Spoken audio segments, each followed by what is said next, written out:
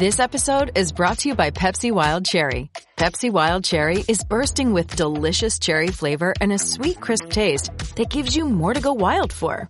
Getting wild may look different these days, but whether it's opting for a solo Friday binge watch or a big night out, everyone can indulge in their wild side with Pepsi Wild Cherry. Also available in Zero Sugar. So grab a Pepsi Wild Cherry and get wild.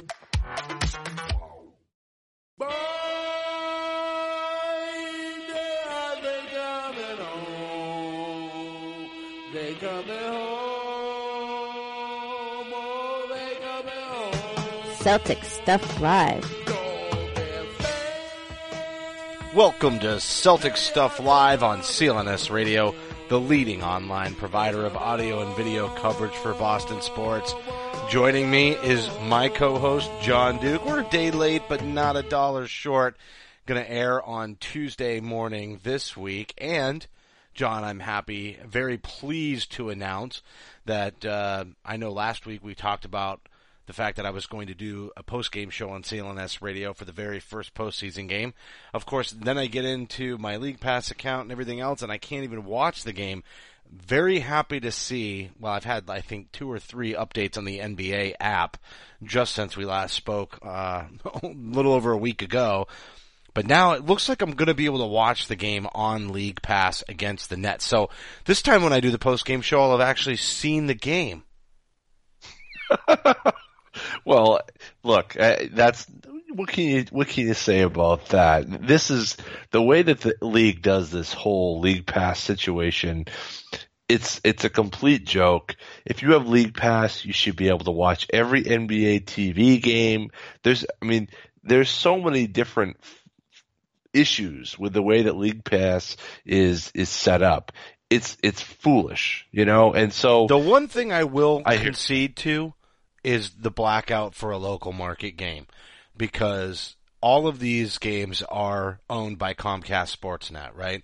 It's the local Comcast provider across the league. And now, do I love it? No. But Comcast is a cable TV provider.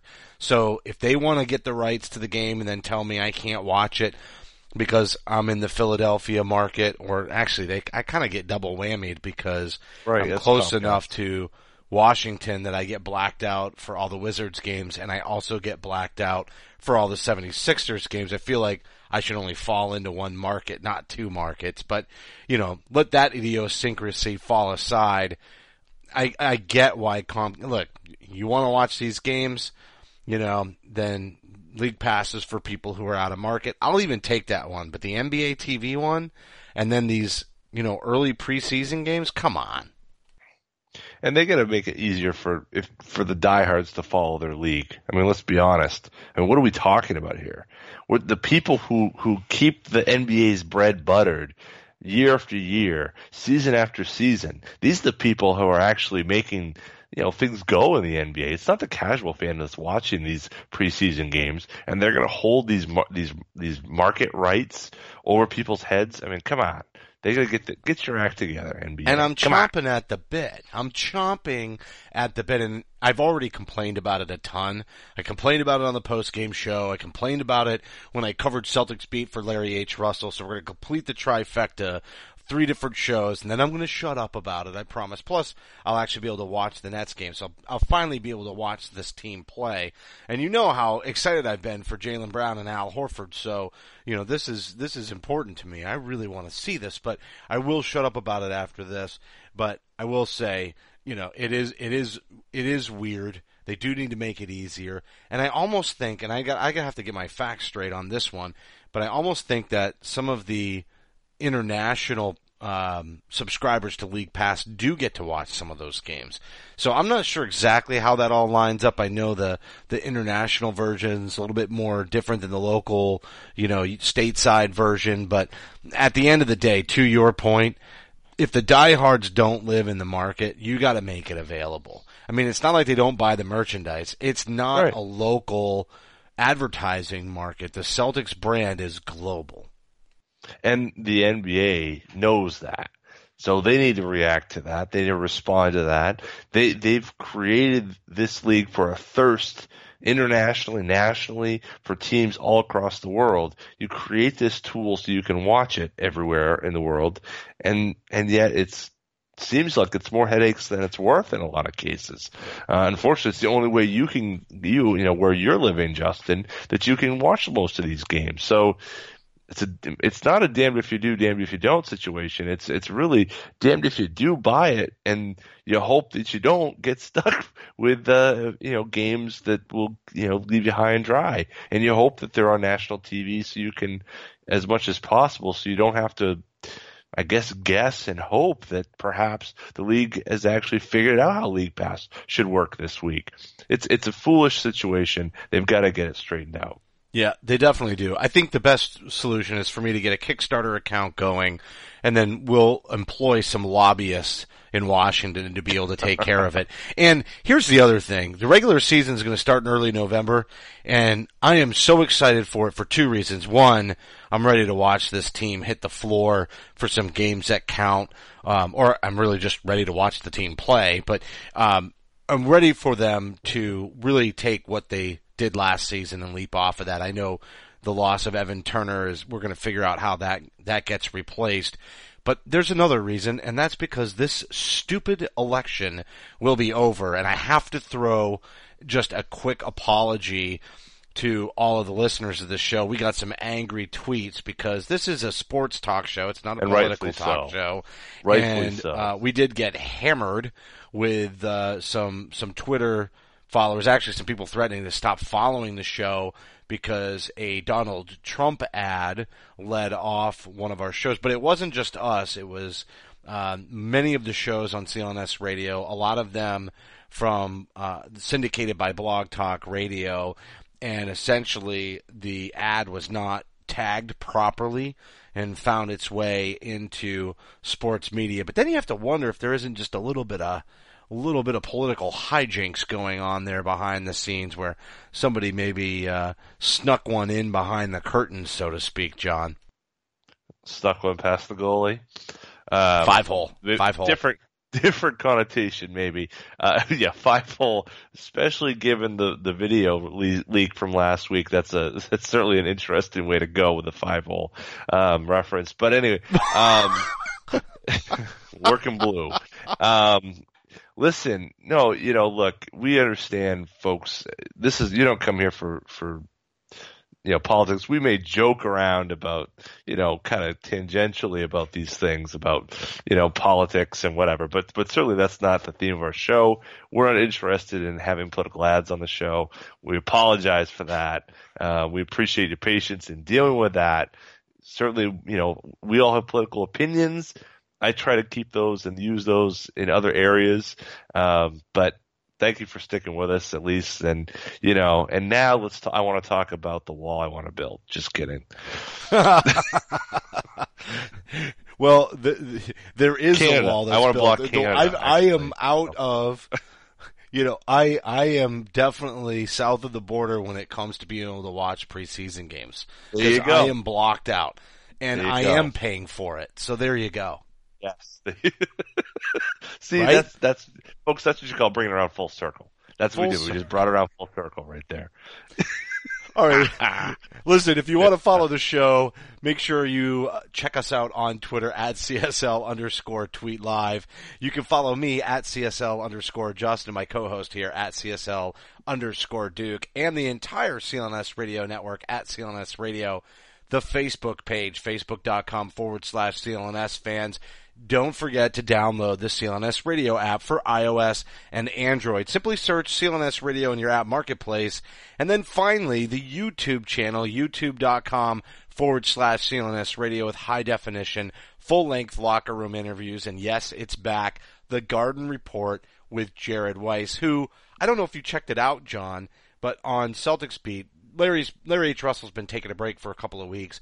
I covered this Sunday, had Jeff Clark from Celtics Blog and Bobby Manning from Celtics Blog on to fill in some time and give Larry H. Russell a little bit of a break, a little bit of a breather before things get underway.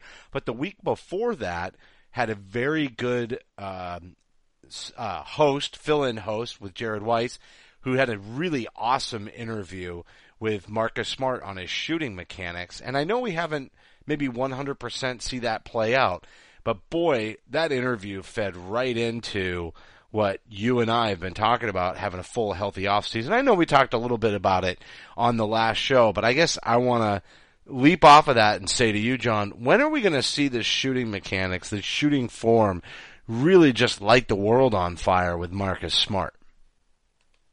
You're baiting me. You are absolutely baiting me right there. Oh, yeah. 3 for 6. And I'm not going to Rondo because I'm a huge fan of Marcus Smart, but you're right. I am baiting you. Yeah, this is so clear what's happening here, folks. I hope everyone's, making note of what's been done. No, but look, I think I wouldn't say that his form has been, it's fixed, but he was 3 for 6 on Saturday. He was 4 for 8 on, I think, was it Thursday night that they played? He's showing a nice kind of mid-range pull-up game. I'm not saying the guy is Evan Turner by his stretch, but I do think that there is definitely a weapon in his game now. He's showing some good playmaking, particularly on Saturday. There was some good stuff in the first half with, kind of some pick roll stuff. I think that he has raised that aspect of his game. Is he going to be, next level? No. Is he shooting a hell of a lot better than, I don't know, Jaylen Brown? Yeah. Come on. Hold on. Come at me now. That's some recency bias right there. You're just looking at the most recent, you're just looking at the 2 for 10 from game 3 against Charlotte on Saturday. But the truth is, Jaylen has not shot that bad in the previous 2 games. And he hasn't had 3 years to work on it. So I'm just saying. 4 for 11 from the field on Thursday, because I wanted to go back and look this up. 4 for 11, 21 minutes, 36%. But how much beyond the arc? It was 2 for 5. Yeah, lucky. 40%. 50% from the line, too, by the way. So you can sit tight on that as long as he's getting to the free throw line. Well, you're Nobody right. else really gets to the line. I mean, remember, that's what we wanted Rondo to do. Absolutely. He is bringing a talent to the team that I know Isaiah Thomas can get to the line, but nobody else really gets to the line. Crowder was getting adept at that last season right before the high ankle injury, but really nobody was getting to the line. No, you're right. That no one was, and they needed somebody who could actually put another team kind of on the. First of all, put them in the bonus. Second, first of all, I mean, we know, Isaiah can do that, but if he's the only guy doing it, and certainly the only guy in the second unit, you need somebody to fill that role. Now, if Rozier can do it, if you got Evan Turner doing it, I think Marcus Smart is going to be a guy who's going to be getting to the line. He should be. He has all the makeup for it. He absolutely does. He needs the people to respect that shot. Again, it's just kind of going back to the same area. The difference between Jaylen and Marcus at this point is that Jaylen's speed and athleticism are forcing teams to really foul him. And Marcus right now at this point isn't able to get around his guy to get to the rim. Now, with the exception of Jaylen Brown in practice. I don't know if you saw Jay King's video. With the exception of Jaylen Brown in practice. That's right. That was pretty. He housed him, and he made sure everybody knew. He did. He went around. In fact, right after the video, he goes around and starts talking. Hey, did you see what I just did, guys? Good for him. No, Smart's shot 50% from the field in the preseason, 3 games. Is it a small sample size? Yeah, I think it's probably less than it's probably less than 30 shots at this point. But hey, that's a good start. If he's shooting 50 from the field, that's something to build off of. I mean, frankly, if he stops taking 3-point, if he goes into the Evan Turner role where he takes 3-pointers sparingly and only when he's feeling up to it, but is otherwise using that space, kicking, dishing, hitting mid-range jumpers, I think that's going to be sufficient for this team. I don't think he needs to be a 40% 3-point shooter or 38% 3-point shooter. I think if he's in the 35s range, if he's shooting right, where he was his rookie year, that's more than that second unit needs, especially with a Terry. If he can give us Russell Westbrook numbers, and I don't mean it. By that? He's not going to start. But I just mean, if you look at Russell Westbrook's numbers, he doesn't shoot well from three, but he gets his points. He's productive. So even if, and I actually think Russell shot 28% from three-point land, but I can't remember right off the top of my head what he is career-wise. But even if Marcus just shot a hair above 30%, but he was going to the line, one of the biggest things with him last year was he was settling for those three-point shots and not making them. I am fine with the Jimmy Butler, DeMar DeRozan, Russell Westbrook player who shoots the three at a low percentage but does it to get respect and then goes in and attacks the rim, generates offense. I'm fine with that. So if Marcus plays more aggressively, seems to be in control of the offense, which that's the other thing. He's way more comfortable with the ball in his hands, initiating the offense, at least in this small sample size to start this season. There were some knocks on him with pick and roll last year. We felt like he needed to be more comfortable with that. He does seem more comfortable with that this year. So if the improvements to his shot mechanics help out a little bit and maybe the game slowed down for him and he's going to be more aggressive and more adept at handling the offense, then that's a great thing for him. And I'll take 31% from three-point land, just not when that's the majority of the shots that you're taking. You can't be hovering around that number. I think he got a little bit of a bad rap in that case because I do think they needed him to take those shots. I mean, it was a point where he's out there with Evan Turner, and if he's not taking that shot, then no one's getting the shot off. I think our good buddy Danger Cart put some numbers to this effect together. Could have been Sam Sheehan. I remember talking with one of those guys about this extensively at the end of last year, where is he shooting well? No, he's not. But because of the makeup of that second unit, he was forced to take a lot of shots, either at the end of shot clocks or it was the open shot, and he just missed open shots. Now, is that good? Definitely not. But you're right. I mean, if he's able to bring that percentage up a little bit, or he's picking his spots a bit better, and I think even Evan Turner at the end of last year, he wasn't a great shooter, but even in the playoffs, he was picking his spots and actually doing a decent job of shooting the three ball. And just so you know, while you were chatting, I just looked up Westbrook's numbers, and you couldn't have hit it closer if you tried.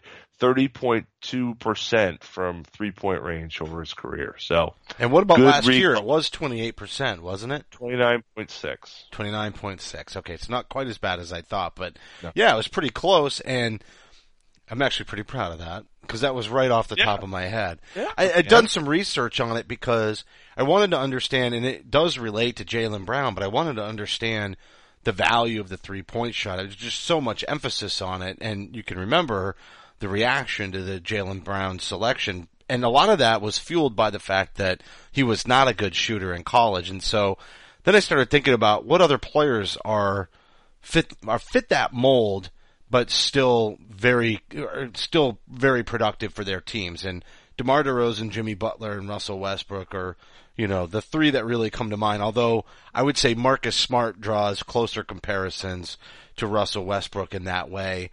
And then maybe Jaylen Brown is a little more DeMar DeRozan or Jimmy Butler, especially with the athleticism and the leaping ability to attack the basket. Marcus is kind of a bull to the basket. I mean, he's not going to jump out of the gym, but he's got some quick lateral motion. He's got, like we saw in the video against Jaylen, he's got a way to get around players, but he's got the size, like the physical strength and stature.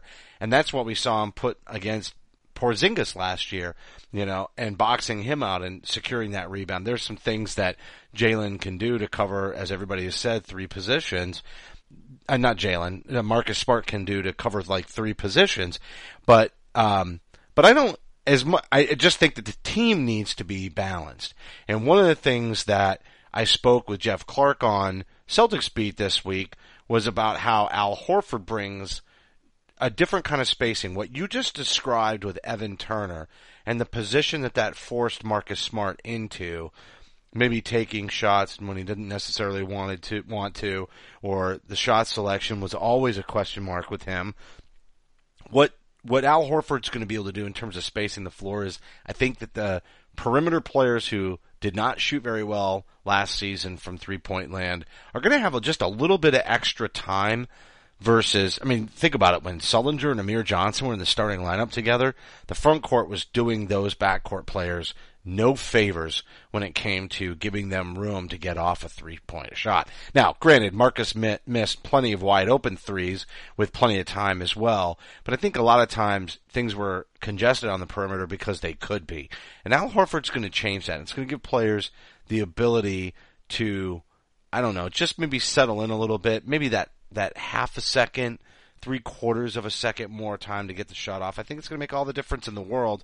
I think the other thing we have to talk about is Avery Bradley, because he has just become such a taken for granted afterthought when we talk, right? Because we talk about Isaiah, we talk about Marcus Smart, we'll even talk about Terry Rozier. Look at how he's growing.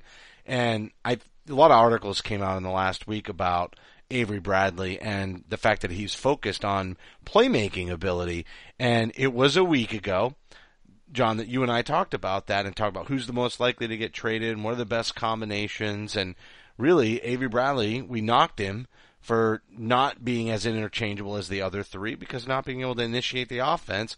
And thinking back to the past when Doc did that whole experiment with putting him at point guard, but the Cat's 25, he's still getting better. And as a matter of fact, he put his playmaking abilities on display just this week. He did. He looked very good. Boy, every time I count that guy out, I mean, I can remember us doing shows, I want to say 2011, and we were about ready to throw the towel in on the guy. We were, he I just said make him a shooting dribble. Guard and cut with the crap. Well, yeah, but, he wasn't showing anything, though. It wasn't just that. He couldn't pass. He couldn't dribble. He was tenacious defender, but he couldn't get out there. And they needed him. They lost Tony Allen at that point. They needed him. And there was nowhere. But, he got an opportunity and he kept knocking on that door. When he couldn't get out there, defend, then he started making his shot. Now he's able to put the ball on the floor a little bit. Now he's able to make some decisions. I mean, the growth that guy has, it's remarkable because every time I've counted that guy out, he adds something to his game. Like I was ready to send him packing. If he can add that playmaking piece, boy, the only thing he isn't then is 6'7". There's not much you can do about that one. But, that's the type of growth as a complete player, that, you're about ready to give up. And then, boy, he comes back and brings that extra, facet to his game that he didn't have before. And now, boy, he's I don't want to say he's twice the player, but he's a much more valuable player on your team. Are you ready to, send Isaiah to the bench, first and bring Smart in and let those two sort of run the team? I don't think so, but it's great to have another guy who can handle the ball that maybe puts a little less pressure off Isaiah. Certainly, as we talked about, Horford pulls a little bit more off Isaiah in that playmaking sense, but I'm not sure that, that isn't going to be just a huge benefit for this team. It just adds so much more to be able to have so many more guys to be able to have the ball in their hands and make good, quick decisions. I'm excited to see how far our guy Avery Bradley, I say our guy 7 days after ripping him, our guy Avery Bradley can take this thing. Well, I think a lot of it too is we're seeing these little nuanced subtleties like Al Horford, instead of passing the outlet pass to start the break, he's dribbling it up, which allows the wing players like Bradley to go fill the lanes. And I remember that 2011 conversation because it was sort of like, where did the backdoor cuts go?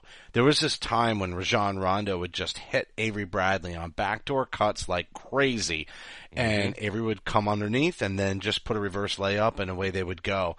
And that was also right around the time that he had that monster block on Dwayne Wade as well and met him at the rim and denied. So there's always been flashes, as you mentioned, on the defensive end, but it did seem like his offense regressed there for a little bit of time.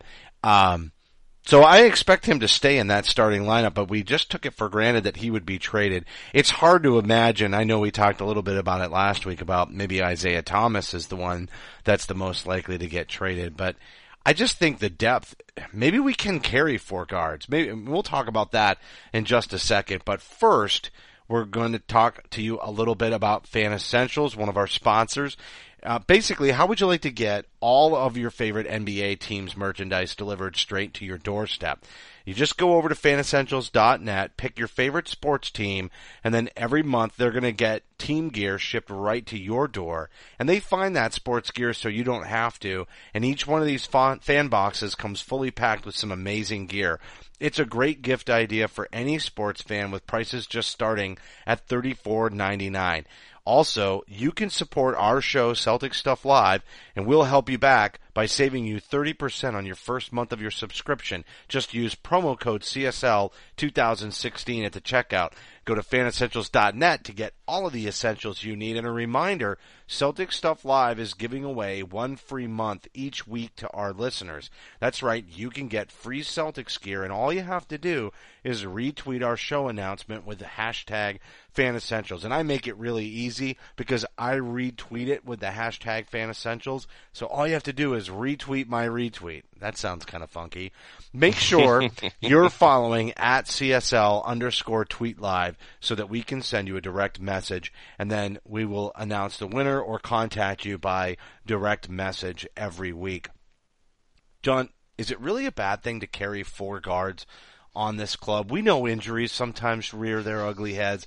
Demetrius Jackson, sure, we have some hopes for him. And even if you had to, you could probably move Jaylen Brown to the 2 here and there. But ultimately, I don't think it's a bad thing to have 4 guards, especially because of the fact that Brad Stevens loves those small lineups. In which case, 4 guards does not mean that one of them is not playing. Yeah, no, I think there's some truth to that. I think that you can absolutely you can play 4 guards a fair amount. You can go small. You can, as we saw this week, we can see Jaylen Brown at the 4 and really, really go small. I don't think Brad Stevens is afraid of that. I think the question there is really about asset allocation on your roster and trying to balance out your team a little bit better. We're so strong in the backcourt. I mean, as we talked about last week, probably the deepest backcourt in the league, I think. Meanwhile, your front court outside of Al Horford, well, not quite as deep, you know. So that's the issue to me, and that's why, you know, I think Bull Pett mentioned it and a bit in his piece from Sunday. There's still a trade to be made there with Philly. The problem is, who wants to look at that trade going against them for years and years and years to come? You know, I don't know who it is. I don't know if it's Brooklyn picks, if it's... let's give him R.J. Hunter for Noel, right? I mean, you know, anything's on the table. Well, you know, I wonder, I'll tell you, I wonder how much is Noel, you know, is Noel and Olynyk a good fit? I don't know. They kind of are. But I also think that Olynyk is a trade candidate. You could package Olynyk in one of these young guards and actually make a substantial improvement. Not for Noel. Maybe you swing the fences a little bit bigger than that. We know, with the exception of the Philadelphia 76ers, every other team in the league, if they're going to send in a front court player who fits the style that the NBA is going to these days, they're going to want another front court player back. And the fortunate thing about Kelly Olynyk is he's an excellent 3-point shooter. He's an average, slightly below average team defender. definitely below average one-on-one defender, but he's got six-man power forward, hot shooting beyond the arc, playmaking power forward written all over him. I think a team that is looking for some guard depth, or maybe they want to get a little bit younger, there might be a trade there too. It's sort of underrated. I don't think we talked about, this is another topic on Celtics beat, but you mentioned Olynyk. I think he'd be, for the future, nice matchup with Noel, because Noel brings all that defense and none of the shooting, and Olynyk brings all the shooting, and as a team defender, he's adequate. If you had somebody who could really protect the rim in there, it would hide and mask a lot of his deficiencies. Absolutely. So you could put him next to Embiid, and you've got that spacing you need. There's a lot that you can put on the floor. You can have a guy like Ben Simmons out there next to him. It really kind of helps that team kind of get the space. Wait, maybe I misunderstood what you were saying then. Are What? you saying send Olynyk to Philly? The Sixers for Noel? They both have to get paid. So would we rather pay them, or would we rather pay Noel and put him next to Horford, or would we rather pay Olynyk and put him next to Horford? I'm thinking right now. Yeah, see, I thought you were thinking in the future, trading one of the guards for Noel. Oh, and no, then no. looking at Olynyk and Noel as sort of the power forward center combo as the Al Horford, Amir Johnson ages. No, I definitely hear what you're saying. Horford spaces the floor, continues to play power forward like he would prefer, and Noel brings a younger, more athletic version of Amir Johnson in terms of what he's able to contribute on the floor. Yeah, I think that's absolutely, I think that's absolutely in the realm of possibility to do something like that. Would you throw in an RJ Hunter then, or do you think you think something's like an RJ Hunter or a James Young, whichever guard would be on the chopping block anyway, gets packaged with Olynyk and Noel comes back? I would too. I don't know if Philly would do James that. Young and RJ Hunter have kind of run their course here. Although James has shown some aggressiveness, and then right when I was writing off RJ Hunter, he has a decent night. So did Tyler Zeller. We'll get to that in a minute. But yeah, I think I would do that too. But there's just something about Kelly Olynyk's shooting that's so rare for this club. Right. Even though Horford brings what he brings, there's a lot of people salivating for the Horford Olynyk power forward center combo.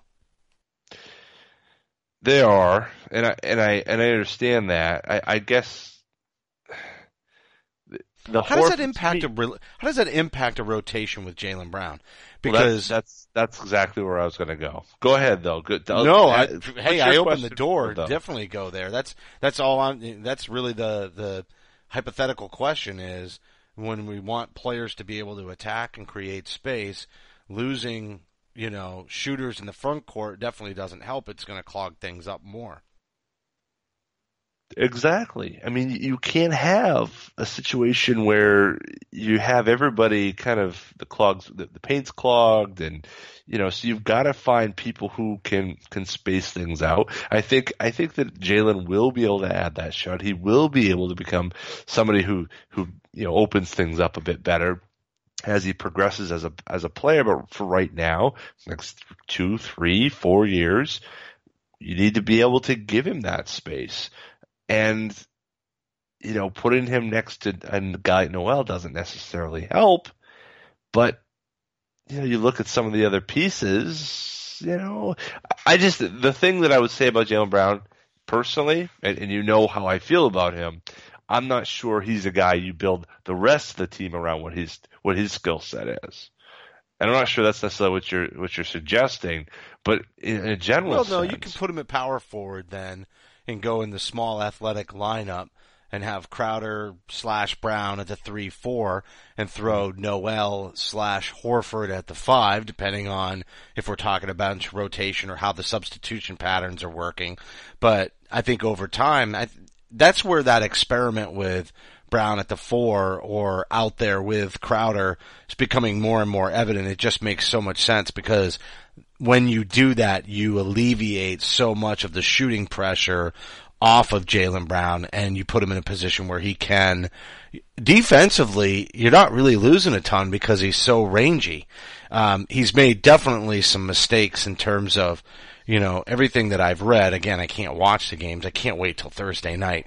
And I am going to be doing the post-game show on CLNS Radio after the Nets game, so just a heads up there. And then the next morning, I guess maybe a couple of programming announcements. The next morning, we are going to rebroadcast an interview that we did with Earl Lloyd back in March of 2009, an interview that was set up courtesy Mark Spears, and we hope to have Mark on here he's traveling for a couple of weeks.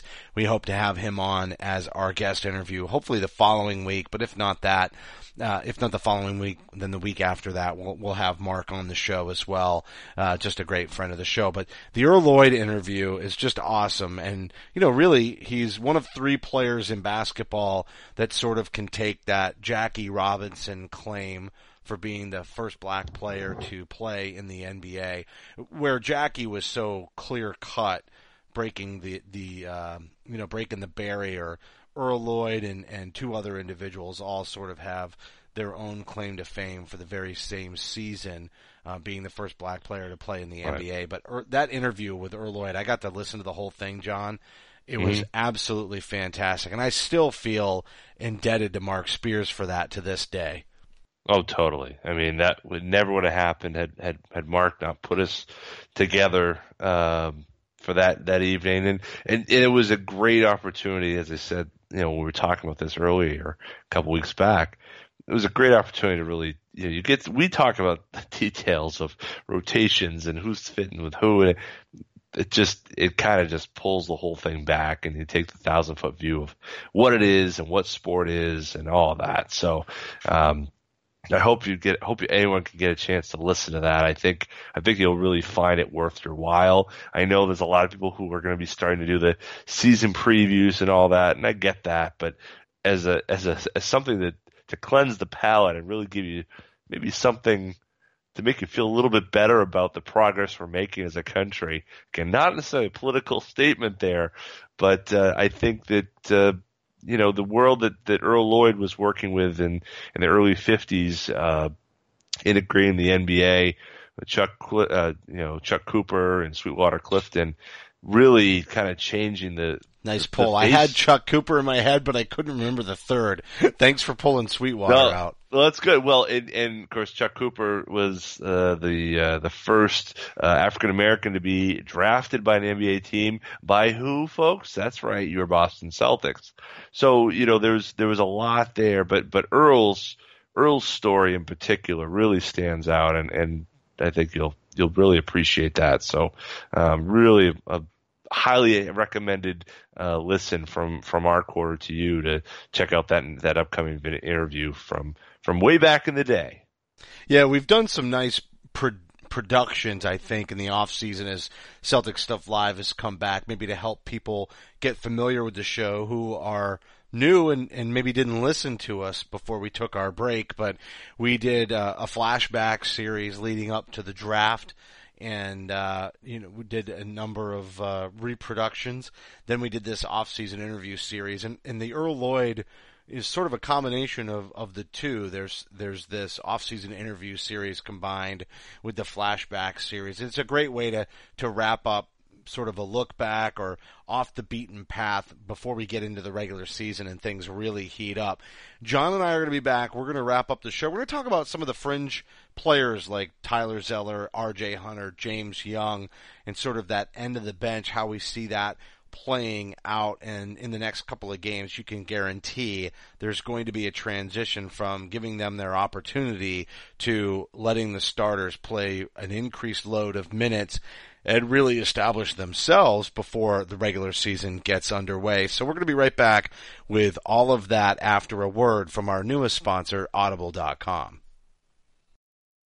All right, we're back, John, and yeah, I think we're getting to the point pretty soon. By the middle of next week, it'll be pretty clear that we're at the point where the starters and the rotation is, or at least the rotation that Brad's going to roll with in the early part of the season is going to begin to emerge. And maybe the very last game of preseason, the youngsters are going to get one last shot if there's some question marks. But right now, I think one of the nice things that Brad's done is he's begun to not necessarily make wholesale substitutions. Here's the first team, and then they all come out in a chunk. Here's the second team. I think that does have to get worked out. Rotations were a little clunky to start last season. This year, probably not going to be as clunky just because not as much roster change. The front court's established, and Al Horford is a damn all-star. So that's going to help a ton. But the way that the rotations or the way the substitution patterns are laying out, we do need to see these players be able to intermingle. So Brad's figuring that out while he figures out some of the end of the bench guys. Some of these players are going to make the team, but they're not going to be in the rotation. Let's talk about Tyler Zeller, because I would say through the first two games and when you and I talked last week, really seemed like Tyler Zeller was going to be on the outside of that rotation, but he did bounce back in the third game, the second in a row against Charlotte, with a decent performance, and probably because Aaron Ava down in Florida, a good loyal listener, gave us a hard time for cranking on him. And literally we cranked on Hunter and Zeller, and then in the very next game after that show, we wind up seeing both players sort of step it up a little bit and said, I am not going to, I'm not going to roll over on this one. We've got some fight in us, and they put it out on the floor. It's great. And there is no one. I don't even think Tyler Zeller's mother is as big a fan of Tyler Zeller as our good friend Aaron is. So, hey, big ups to Aaron, for sure. He was in a perfect scenario to run the floor. They were finding him left and right, and he was converting. He was doing all the stuff that he did 2 years ago, where he would, first of all, he's getting out on the break. They're finding him find him in pick and roll opportunities in the half court, and he's got great hands. The dude knows how to finish, and you really can't argue with that. Defensively, imagine if he had just a little more muscle on him, because I think that is part of the issue, don't you? I think I think he doesn't have great length in terms of his standing reach so and all those. Yeah. Yeah, he's a little bit alligator army. I thought you were going to say T-Rex, but we'll go with alligator. Well, yeah, okay, all right. Reptilian. There you go. All right. He's cold-blooded. But I don't know. There you go. No, you were swung for the fences there. You tried to expand that one. I was trying. You know what? You can't fault a guy for trying. That's all I will say. You deserve props for putting it out there. Sometimes you don't know how it's going to sound until it rolls off your tongue. Right. Exactly. You miss 100% of the shots you don't take. You know what I'm saying? Amen. That's you gotta try. Anyway, so going back to our guy Zeller, or excuse me, Aaron's guy Zeller. I think he's right. I mean, come on. It is definitely Aaron's guy Zeller. There's no doubt. There is no doubt about it. And if anyone's he's Godzilla, right? Isn't that what we said? He's Godzilla.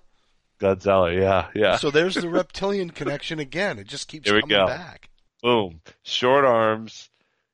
He's ferocious in the kind of up and down game, find the big man running, but not the shot blocker. That's okay. I think position wise he's doing fine. It's just who do you play him with? I think that's his biggest issue, honestly, on the team is who covers up for him defensively, but allows him to, he's not. He's a 15-18 sometimes with the shot. It's not very reliable. I think if you put him next to a guy like maybe Amir or maybe like a Noel who I was thinking, have why that. not Horford? Well, the problem is who is Horford going to match up against? You know what I'm saying? Like, that's where, because the league has gone so small, a 6'10" power forward who really plays center most of the time is like too big. You almost can't even do that anymore. I mean, you're right. In a traditional sense, that's absolutely a reasonable lineup. The 6'10" power forward, the 7-foot center, and he's not the rim protector Horford is. No, but they're athletic, and Horford can start the break. So finding Zeller, out ahead of it is totally within Horford's realm. And I hear what you're saying. I think maybe there's a little bit of a drop off defensively, but I still think Horford can make up for that. It may not be Horford's preference.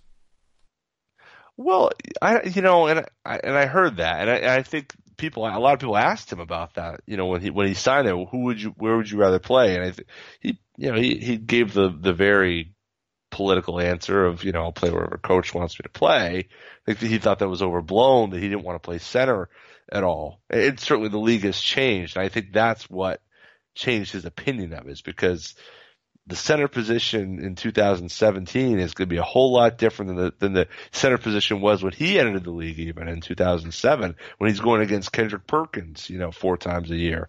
So I think that's changed a bit, but the way that Stevens likes to play, and the way that the Celtics play in particular, and the way the league's going, having Zeller next to another substantial big doesn't have the value it once did. Maybe against big lineups, like if you're going to, let's say you're playing Memphis, I think that's a great lineup to go through. I think Zeller is in the rotation in that scenario. But maybe you want to go small and you want to pull a guy like Zach Randolph from the hoop. I think hit it. That's the counter, I think you just hit it. If you're going to play Zeller, why not just go small with the athleticism that's on this club and the passing that they all have? And you're not going to have the defensive drop off. So in that case, why not just go small? You have the depth for it. If you didn't have the depth for it, it would be a no-brainer. But if you have the players on the club to go small like that, why not just go small instead?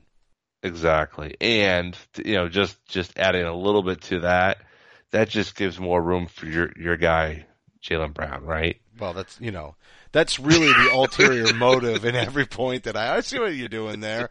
You set me up just as much as I goaded you earlier. But you know what? You talk about the center's position changing. This is how we know Zeller's contract is perfectly tradable. It's a nice addition. The team that's taking him isn't necessarily getting this Theo Ratliff contract to balance it out. You're still getting a younger player with plenty of time to develop and plenty of skills. He can definitely contribute and add something to the club, even if his role in the Celtics is going to just diminish by virtue of the composition of the players and the style of play for Brad Stevens. But I think Zizic is lighting it up. Is it the Adriatic League? Do I have that right? Yep. And then Adriatic League. Yeah. And then Yabusele had a nice performance against the Rockets. And both players are young and obviously need some time. And they were drafted to stash, but front court depth is something that this team is still going to need. Regardless of whatever they do with Tyler Zeller. Sometimes you have the depth, but the fit isn't there. But those two players are trying to develop overseas. If they can sort out this guard rotation, if they can sort it out, one of those guys has to be on this club next year. And I know we're not going to listen. It doesn't impact this season's team, so we can't get crazy with it. But neither player will just drop off the radar like Colton Iverson, right? These guys are staying front and center with the play that they've had in their respective leagues since they were drafted, and only Yabusele got a chance to play in Summer League. And shout out to my guy Ryan, Hebert in New Hampshire, from New Hampshire, who is the world's biggest Yabu fan that exists. We're shouting out all the big Twitter folks that love I'll call fringe Celtics in some way. Fringe centers. Because Yabu, that kid, I'm telling you, I really think he could be a player. That's the type of player. See, that's why that's where the league is going.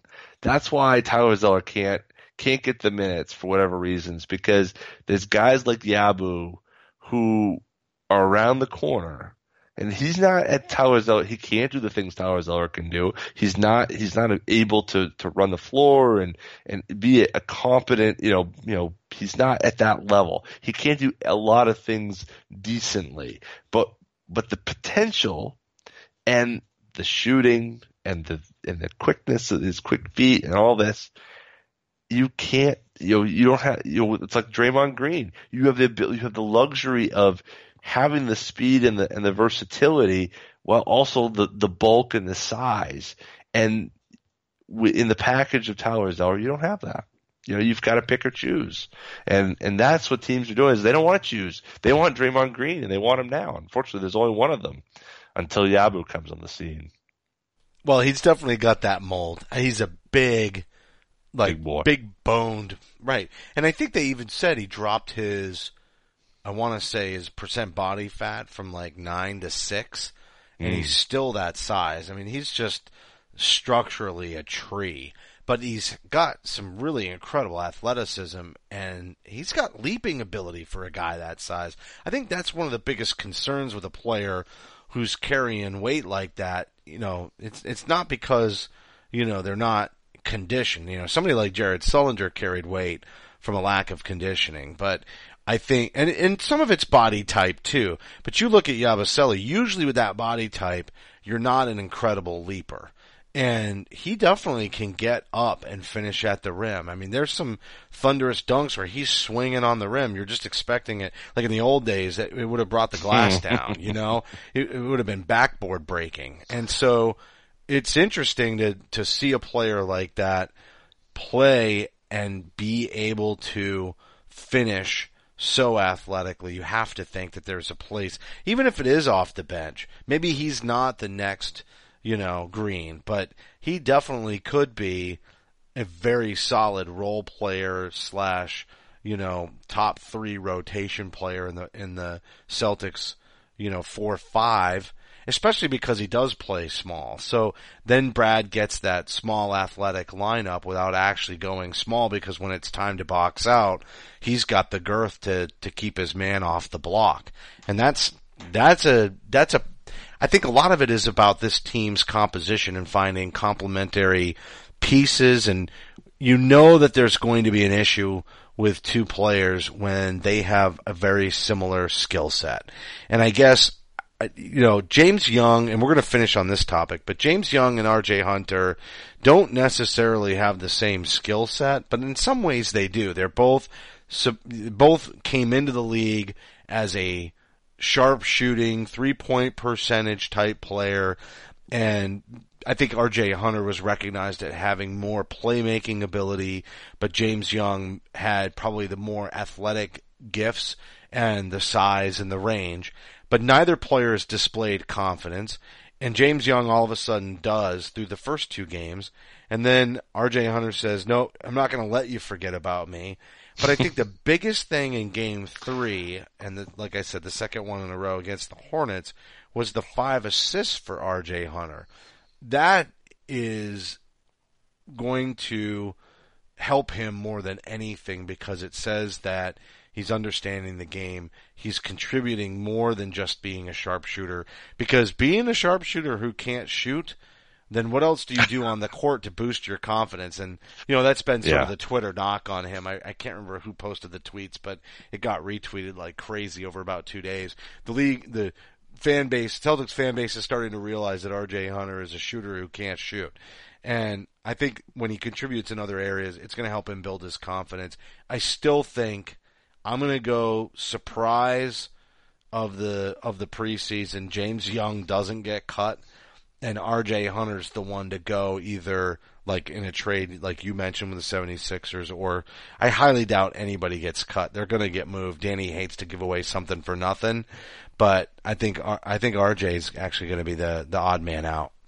I think you're probably right. I mean, until his outburst here on Saturday, where he played a bit better, but I think that you're right. I mean, James Young actually showed some things here at least in the first 2 games, I guess, less so here on Saturday. But even then, he was part of the team. He was putting the ball on the floor. He was finding his way to the rim. We're starting to see what a successful James Young NBA career looks like, which is decent. He was using his length, getting some rebounds, doing some hustle things. All good stuff, trying to finish at the rim, hitting really tough shots with the left hand, as he goes to the bucket. It's not hitting some shots from range, not, an overabundance of that. But that's what he needs to do. I think Jordan Mickey also needs to be concerned. I know he had a great game Saturday, so I'm not, It was like all the guys who thought they were going to get cut wound up coming out of the woodwork in that game, right, and trying to save their lives. They had to, because Mickey really, through those first 2 games, really hadn't shown much. So he really needed a big game. And, 16 and 6 is certainly a heck of a way to do that. But that he needs to do that. Hunter and Young really, those 3 guys really need to be, keeping themselves sharp, because I don't think that Brad Stevens would be afraid to cut any of them, but certainly Danny Ainge will. He wants to trade. He wants to move those players. It sure would be nice to be able to use 1 or 2 or maybe all 3 even in a package to consolidate some talent, but that's seemingly a difficult task. That's the hardest thing. And teams are sort of solidified. This is a real difficult time of the year to make a deal, other than one player outgoing, maybe for cash consideration, second round pick, trade exception. That's typically how that gets done. And that is exactly what Danny is likely to do with one of those said 3 players. And we're going to be back. That's going to do it for this week, but we're going to be back next Sunday. We'll have a couple of games under our belt, and John and I will continue to pontificate until Danny does make a move as to who is going to be the cut. Really, I think that's the biggest storyline until we get into the regular season and begin to watch the starters and then the early substitution patterns and how that evolves. But we're not going to we're not going to be able to figure out a lot of that till the very end of preseason. So Thursday's game is against the the Brooklyn Nets. Look at that. A little throwback. Wow. Against the Brooklyn Nets. I caught it. It came out, but, it was like Beetlejuice. And I will tell you, they're my second favorite team, except, they're the antithesis, because I'm going to love watching them lose. So, love to see some games against the Nets. I like it when it matters and the Celtics win, and they better not give up a joker or a stinker of one around the holidays again this year. That better be a nice clean sweep as we look to maybe a guy like Josh Jackson in the draft next year. But that's Thursday. Make sure you go to clnsradio.com and join us for the post-game show. Then Saturday against the Knicks in New York, and then John and I will be back Monday morning prior to another matchup against the Nets that night. Stay tuned. It'll be probably Friday morning. We will post the interview with Earl Lloyd. It's really a can't miss. And just want to thank everybody for listening this week. A reminder that the broadcast will be available on demand on the CLNS Radio mobile app, as well as clnsradio.com. Make sure you're following John and I on Twitter at CSL_Justin and at CSL_Duke. The show's Twitter handle at CSL_tweet live. Appreciate everybody for tuning in, and a reminder, you can support the show by subscribing to CSL on iTunes and Stitcher, but please give us a rating and a review so that we get some feedback from you, and you help promote the show and push us up those iTunes rankings a little bit. There's a lot of fierce competition, including our same CLNS radio network buddy, Larry H. Russell. I'd like to give him a little run for his money. I don't know about you, John. Friendly competition, but, let's push up those rankings. And then a reminder that today's show is brought to you by Audible.com and FanEssentials.net. They've got great deals for all of you listeners, but most importantly, you'd be supporting Celtics Stuff Live and the entire CLNS radio network. So, thanks to the audience who makes it all worthwhile, and for staff writer Eddie Santiago, program director Larry H. Russell, the founder of CLNS Radio Nick Gelso, and my co-host John Duke, I'm Justin Poulin. Thank you for listening to this week's edition of Celtics Stuff Live. Celtics Stuff Live.